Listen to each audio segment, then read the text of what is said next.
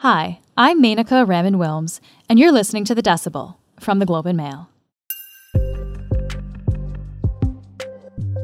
The surge in COVID cases has meant new restrictions for most Canadians. The curfew is back in Quebec, and so are capacity limits in gyms and restaurants across the country. Schools in most provinces and territories have delayed classes or gone back to virtual learning. In Ontario, gyms and indoor dining have been completely closed. Schools are online now for at least 2 weeks, and as many as 10,000 surgeries have been postponed to make room for COVID patients. We'd hope this wouldn't happen. The Omicron variant still seems to cause less severe illness than previous variants of concern, but it's so contagious that we're back to trying to flatten the curve so hospitals aren't overwhelmed. This is how Ontario Premier Doug Ford explained it on Monday. The evidence tells us that about 1% of people who get Omicron will end up in the hospital. That may not seem a lot, and under past waves, it might have been something we could withstand. But Omicron isn't like the other variants. It's much, much more transmissible. So the math isn't on our side. Based on the current trend. An important way for us to keep track of variants and the ways they've mutated is genomic sequencing. It's how scientists map any genetic code, including that of coronavirus. Today on the show, you'll hear something a bit different. We've asked Globe science reporter Ivan Semeniuk to explain genomic sequencing to us, what it is, how it works, and why understanding the building blocks of COVID-19 can help us prepare for the next variant. You're listening to The Decibel.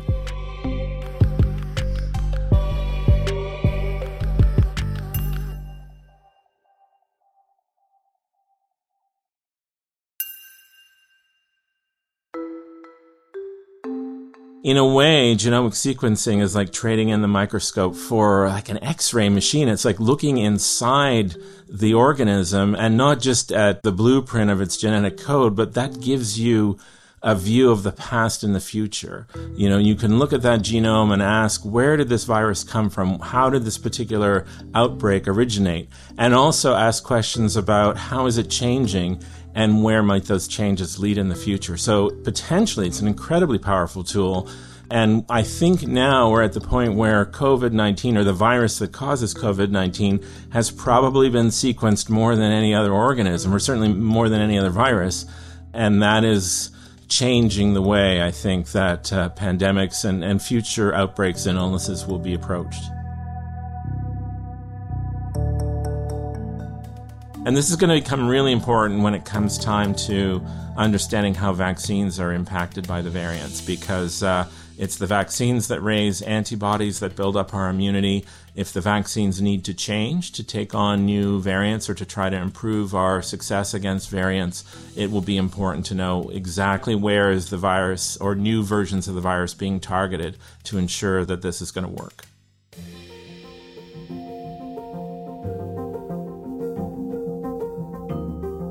So it's worth reviewing sort of some of the central tenets of molecular biology, how cells work. Our cells all have DNA in the nucleus.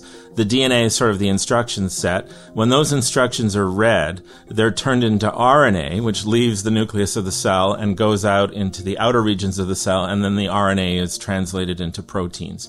So what the COVID-19 virus does is it enters the cell. Since the COVID-19 virus is carrying RNA, it doesn't have any DNA, it goes straight to that RNA machinery, substitutes its own RNA in place of what would normally be coming out of the nucleus of our own cells. So instead of making proteins that are important for the human body, it's making proteins that are reassembled to form new virus particles, which then go out and infect other cells.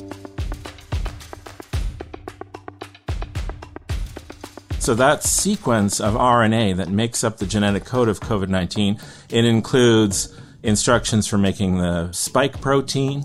It includes, the nucleocapsid, sort of the container that holds the RNA. It also contains a few other tricks, things that the COVID-19 virus is carrying that help disable our immune system And scientists are still learning about, all of the additional equipment that it has to allow it to infect things.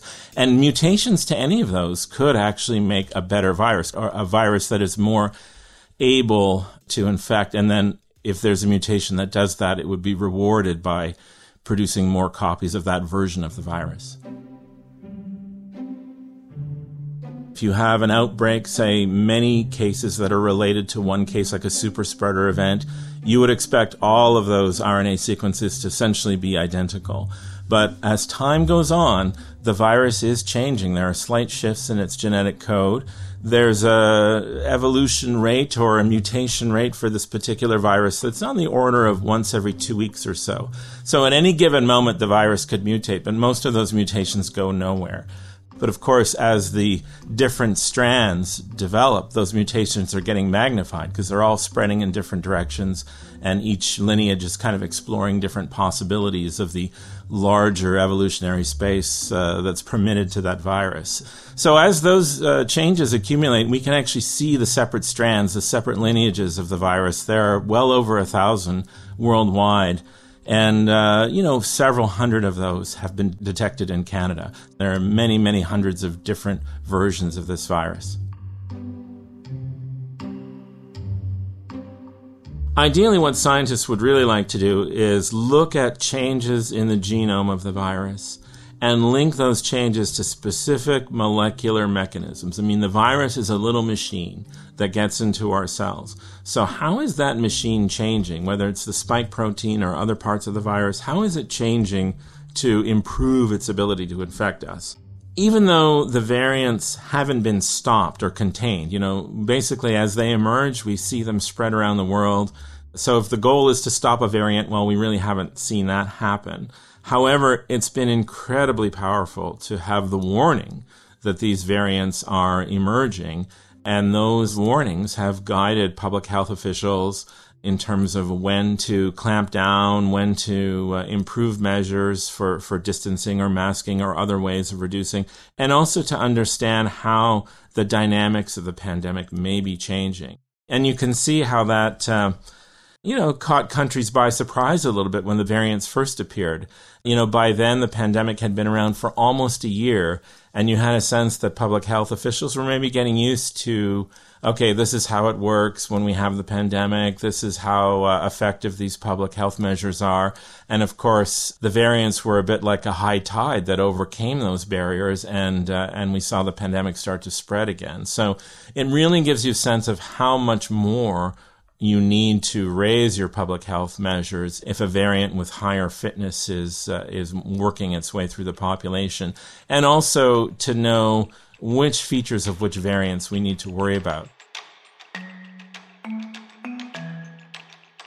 There are things that scientists worry about that keep virologists up at night, where it would be far better to have as current data as you could possibly have. So one possibility is recombination, where you have two separate lineages, two separate variants of the virus. If two separate variants infect the same host at the same time, there's a possibility that they could swap genetic information, and it kind of leapfrog evolutionary space in a way, kind of move the virus into a new domain where it might contain some of the worst properties of both those other variants. So, at one point that was a concern, for example, in British Columbia, where people may remember both the alpha and the gamma variant were on the rise in the spring. And there was a real concern there that something could happen that might not be caught quickly enough to detect a problem before it starts to spread rapidly.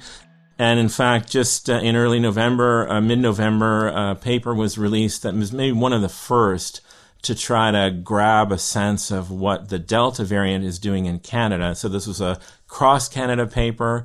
It was drawing on a whole large number of genomes and really showing how Delta is diverging into separate lineages, how those lineages compare to each other. And in particular, there's one AY.27, which is almost unique to Canada. So it's important for us to keep track of it because it's not very prevalent elsewhere in the world.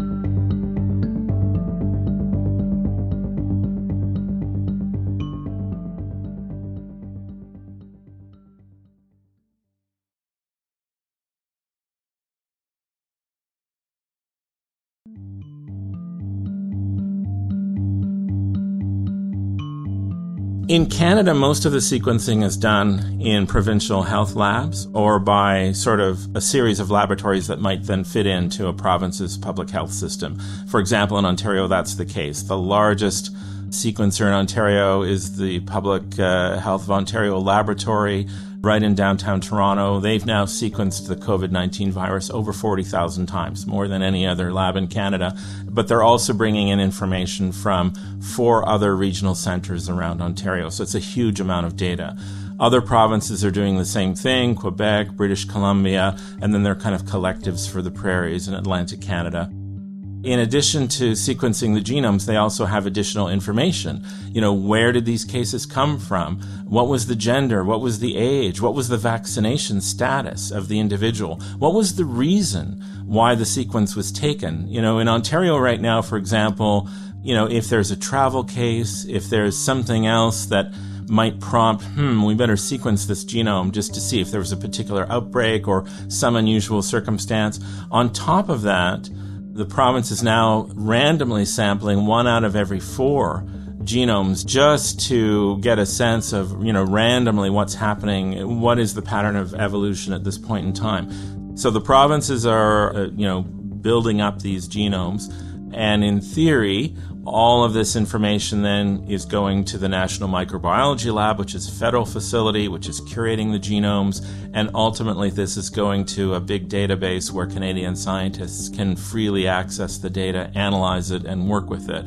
But in practice, it's been very slow, and in fact, it was taking months, actually, for genome-related data to get from a provincial lab to a place where a scientist could access it and work with it. And when you're talking about weeks or months, you're really not getting a snapshot of what the pandemic is doing. And the problem is, if the provinces are operating like separate countries in terms of doing their own genomic sequencing, those are very small population bases. So the data could be influenced by noise, maybe it's just randomly that one particular lineage has grown. Maybe it doesn't really have an advantage. You really need to look at more data, ideally across the whole country, to have more confidence in the patterns that you're seeing.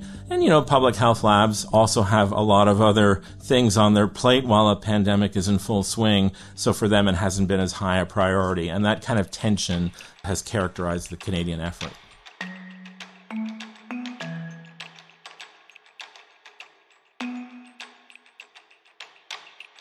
The future of the virus is really dictated by its genome in combination with what the environment is throwing at it. So increasingly, it's being hemmed in by vaccines. So, to the extent that there's going to be more evolution, some of that may be in response to the fact that, at some point, if enough people are vaccinated, then that vaccinated population is the only place where the virus will have left to go. Now, there are many, many places in the world where the vaccination rate is still very low. So there are lots of people still to infect that haven't been vaccinated. So for the next little while, that's probably still going to be the main driver of evolution. Also, it's worth saying that vaccines are very effective at shutting down evolution, because if a vaccine is working well, it's really slowing down the number of virus particles that are entering cells, since the antibodies are stopping the infection before it can start, essentially. So, maybe some virus particles will get through, there'll be a mild infection, but there won't be a serious infection. But the overall result is fewer cells are getting infected, fewer virus particles in the system, and so fewer opportunities for mutation.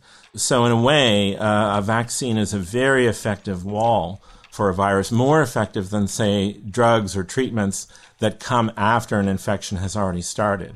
So even though it's good news, for example, that there are some new therapies that are being rolled out, antiviral medications, and of course we've had monoclonal antibodies and other ways of treating COVID, those are actually more likely to promote mutation than a vaccine would, because they come on the scene after the virus has already started replicating. So all of those things could play a role into which way the virus goes, because it's looking for escape routes through these defenses that we are throwing up. So I guess the key thing is going to be, in countries that have a high vaccination rate, looking for signs of vaccination escape. In countries where there's a low vaccination rate, looking for sudden increases in the rate of cases to see if a new mutation or a new variant has arrived with a substantial advantage.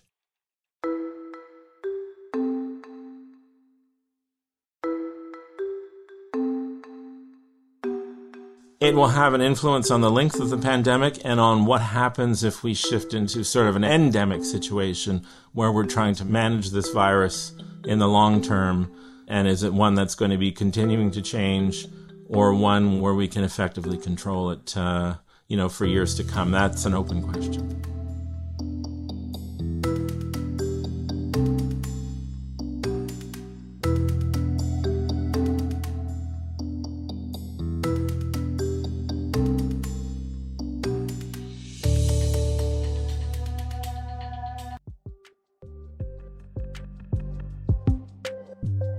Before we go, an update.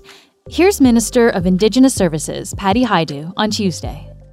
Canada's decisions and actions harmed First Nations children, families, and communities. Discrimination caused intergenerational harm and loss, and those losses are not reversible. But I believe that healing is possible if we look face-on at the harms caused, if we compensate, and most importantly, if we end the discrimination once and for all. A $40 billion agreement has been reached between Ottawa and Indigenous leaders. The deal is to compensate First Nations kids who were harmed by an underfunded federal child welfare system. Half the money is for compensation, and the other half will go towards reforming the system. The final details of the deal are still being negotiated. Plus, on Monday, Theranos founder Elizabeth Holmes was convicted on 4 counts of fraud and conspiracy for misleading investors about a revolutionary machine that could test a drop of blood for all kinds of diseases. Except the machine didn't work. Holmes faces a maximum of 20 years in prison for each conviction. Okay, that's it for today. I'm Menaka Raman-Wilms. Our producers are Madeline White and Cheryl Sutherland. David Crosby edits the show. Kasia Mihailovich is our senior producer, and Angela Pacenza is our executive editor. Thanks to Ivan Semenik. You can find more of his work at theglobeandmail.com. You can also email us at thedecibel@globeandmail.com. If you want to reach me, I'm on Twitter at MenakaRW. And if you haven't already, please follow The Decibel wherever you get your podcasts. Thanks so much for listening, and I'll talk to you tomorrow.